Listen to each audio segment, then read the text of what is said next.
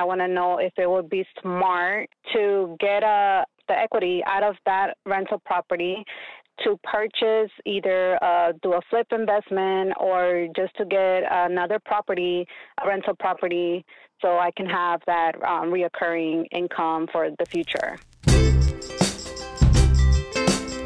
Welcome back, friends and family. Today we have a video for you from Dave Ramsey where he's talking about real estate, so we have to check it out. But before we begin, please make sure to smash that like button for the YouTube algorithm. It helps us out tremendously. Not very many people are teaching personal finance without also trying to sell you something, so maybe throw down a like because it helps us out and it's free for you. So we greatly appreciate it. This video by Dave Ramsey is called Borrow Against My Rental to Buy Another Rental? And because it has to do with leverage in real estate, we have to check it out and see what it's all about. Let's get into it. Hey, Emily, welcome to the Ramsey Show. So my question for today is, I have a rental property that I owe $50,000 on it, and I want for my future just to have an extra income. I want to know if it would be smart to get the equity out of that rental property to purchase either do a flip investment or just to get another property, a rental property, so I can have that reoccurring income for the future. Now, real quick before we hear their answers, she's pointing out some interesting stuff. Like, one of the things she's concerned about is income rather than being concerned about debt, and I've pointed this out before too. I think it's actually more of a concern that you take care of your income first than actually worry about debt. The next thing is this whole concept of like leveraging, purchasing a property, leveraging that, purchasing another property, etc., is pretty much real estate investing. Now, there's crazy ways to do that. You can really screw it up like Dave did. There's much more conservative ways. We can talk about that towards the end because my suggestion for her is going to be significantly different than Dave's. So stick around to find out what that is. Third response, in terms of flips, I'd be really careful. If you're not experienced flipping stuff, it's really easy for things to become too expensive or out of control, and then you can lose a lot of money. So if you're just starting out, you're going to want quite a bit of a buffer before going into a flip. Also, and lastly, interest rates are not great right now. So refinancing a home is going to get you a really high interest rate. Flips are going to have high interest rates. That's something to consider when you're putting the numbers down on paper. It doesn't mean that you can't do it. It just means be a little bit more careful before getting started. Do you have a primary residence? And if so, do you owe money on it?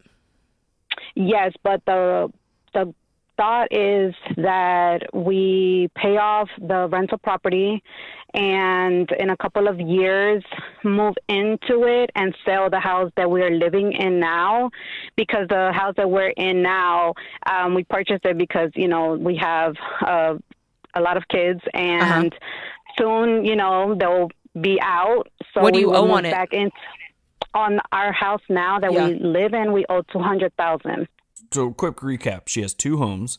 One's a rental, one's her personal. She owes $50,000 on one and $200,000 on the other. We don't actually know the value of either one of these two at this point, so that's not terribly helpful. Kind of knowing that would be helpful. You have to choose the financial method that best benefits you when the time comes. So when they get to the point of moving into this rental house, it might be a better idea to just rent out your personal home, because you can get a personal home loan with a lower interest rate. You can keep that loan and rent the property out. So I wouldn't just say like, oh, I'm going to sell it. You know, got a lot of options in the future. Hold those doors open. Okay. But if you borrow on the rental, then you're going to move into a property that has a mortgage on it. So it kind of defeats your idea. Mm-hmm. So what I'm in my head, like I don't know if I'm explaining it correctly or not, is no. You explained it. You said I want to take out a home equity loan or an equity line of credit on the rental property to buy more rental properties, but I'm going to move in the rental property later because it's going to be paid for. No, it won't. You took out a home equity loan on it. And your whole thing was you wanted security, and all you're doing is taking on more debt. Now they're just kind of confusing the topic. She never said anything about home equity line of credit. She said refinance or pull the equity out. Maybe that's where Dave got confused. But she could pull the equity out, buy another property, cash flow two properties. That's what she's thinking. Maybe pay down the loans over time. When she sells her own personal property, she's going to get equity out of that and then maybe pay the loans off. It's not personally what I would do, but, you know, I mean, it makes mathematical sense and Dave's wrong here because he's not really waiting long enough to hear the whole answer. He's just kind of jumping in before he hears it all. So here's the thing, okay? Emily, I used to buy and sell real estate for a living. I've owned over 2,000 pieces of property in my life.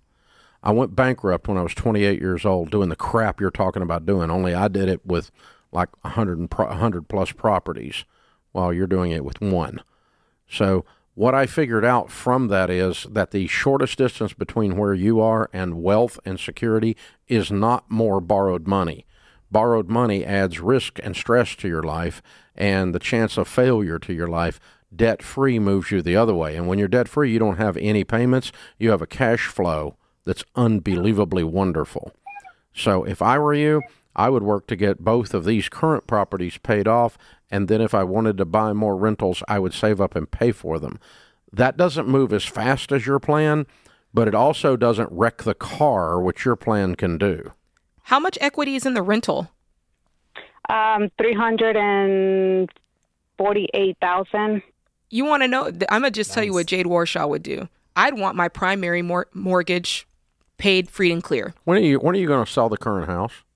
The one that I live in now? Yeah, you said you're going to sell it and move into the rental, remember? Well, that's in a couple of years. No, not move. What's in a couple of years. What's a couple of years? 5 or 1? Well, no, my kids are still, the oldest is 15. So I'm, like I said, once they get. How old is the youngest?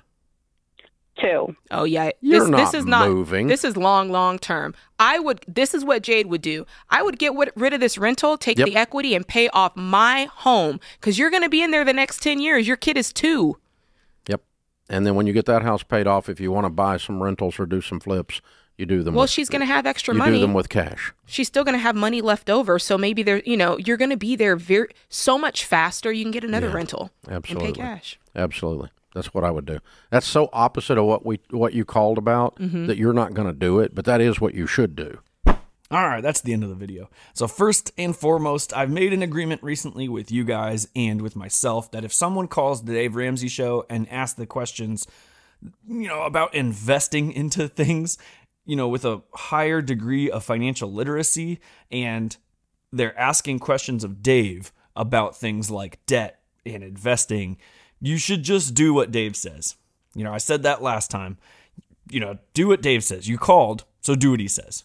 There's tons of materials out there that'll help you understand what she should be doing, and she chose the guy that's going to tell her, don't take debt out in any circumstances. In fact, risk whole portions of your life to ensure that you're debt-free. Because we talked about this before. It's not debt isn't the only thing that you risk financially in your life. One of the biggest risks in your life is relying on a single source of income, just having that job. If that job goes away, what do? If you don't have an answer to that question, if you're not ready to figure out how to live or maybe even downsize your lifestyle or figure out how to survive without an income at all, then income is probably your biggest priority. And she called with that mindset like, hey, I feel like I need more income in the long term. I'm a little nervous about just having this income now. If we get more properties, we can increase cash flow. And she is thinking long term, which good for her. Definitely not moving into that rental property for a while. I wouldn't shut any doors like we're going to sell this or do this. You got tons of time to figure all that stuff out. My biggest question, she got tons of equity in this property. I would love to take the equity out. But the interest rates are not great right now. I have a couple of properties with equity in it that I could take out, but the interest rates just don't thrill me too much. So I'm kind of leaving it there for the moment. I'm hoping that, if the Federal Reserve gets the recession that they're going for, then maybe I can take that equity out and put it into something, maybe more properties, maybe other investments, something like that. So I do like that plan. I wouldn't do it now, but, she could do, maybe the numbers work for her to do that. But taking that equity out and putting it somewhere else, I think is smart. Because if you can get a low interest rate loan and you can put that money into some place with much higher interest rates, in the long term, you're going to have a lot more net worth. Now, is there risk involved? Of course, there's risk involved. Dave points that out.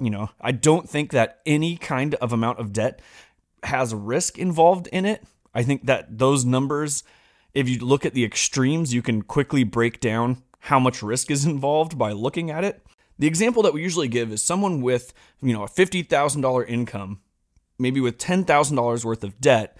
That $10,000 is a lot. That's 20% of your annual income. it's going to be hard to catch up on that. The interest is going to be extremely high. It's not fun debt. Meanwhile, someone who makes an income of $1 million a year, having even $100,000 worth of debt is still way less, still 10% than that other person. So the amount of debt isn't necessarily what determines the risk factor. I would say the debt to assets, or your debt to ability to compensate for any issues that you have in the future, is what determines the risk factor. So in other words, if you have a property and you took out debt against that property in order to rent it out, which she did, and another 2008 occurs, would you be able to handle that?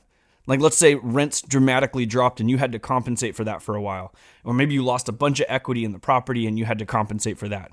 You know, what's your game plan for if that occurs? And if you don't have one, then yes, debt is high risk. So one of the questions they didn't ask her that I find extremely important is, what other assets do you have? Do you have things to make sure that you're safe and secure? Because if you don't, it might be worth just taking the equity out, and this is my answer, it might be worth just taking the equity out of the property and putting it into some other kind of investment so that you have that there in case you need it, in case something does happen with the economy in the next couple of years, and you need that there to compensate for maybe a loss of rents, maybe a loss of equity. Me personally, and this isn't financial advice, but me personally, I would take out the equity and put it into index funds. I prefer things that have like good long-term stability. Index funds have like short-term volatility, but looking for good long-term stability, like the S&P 500 index fund or the full market index fund, anything like that is what I would do, so that I had other assets in another place that I could draw from in case of emergencies for this real estate.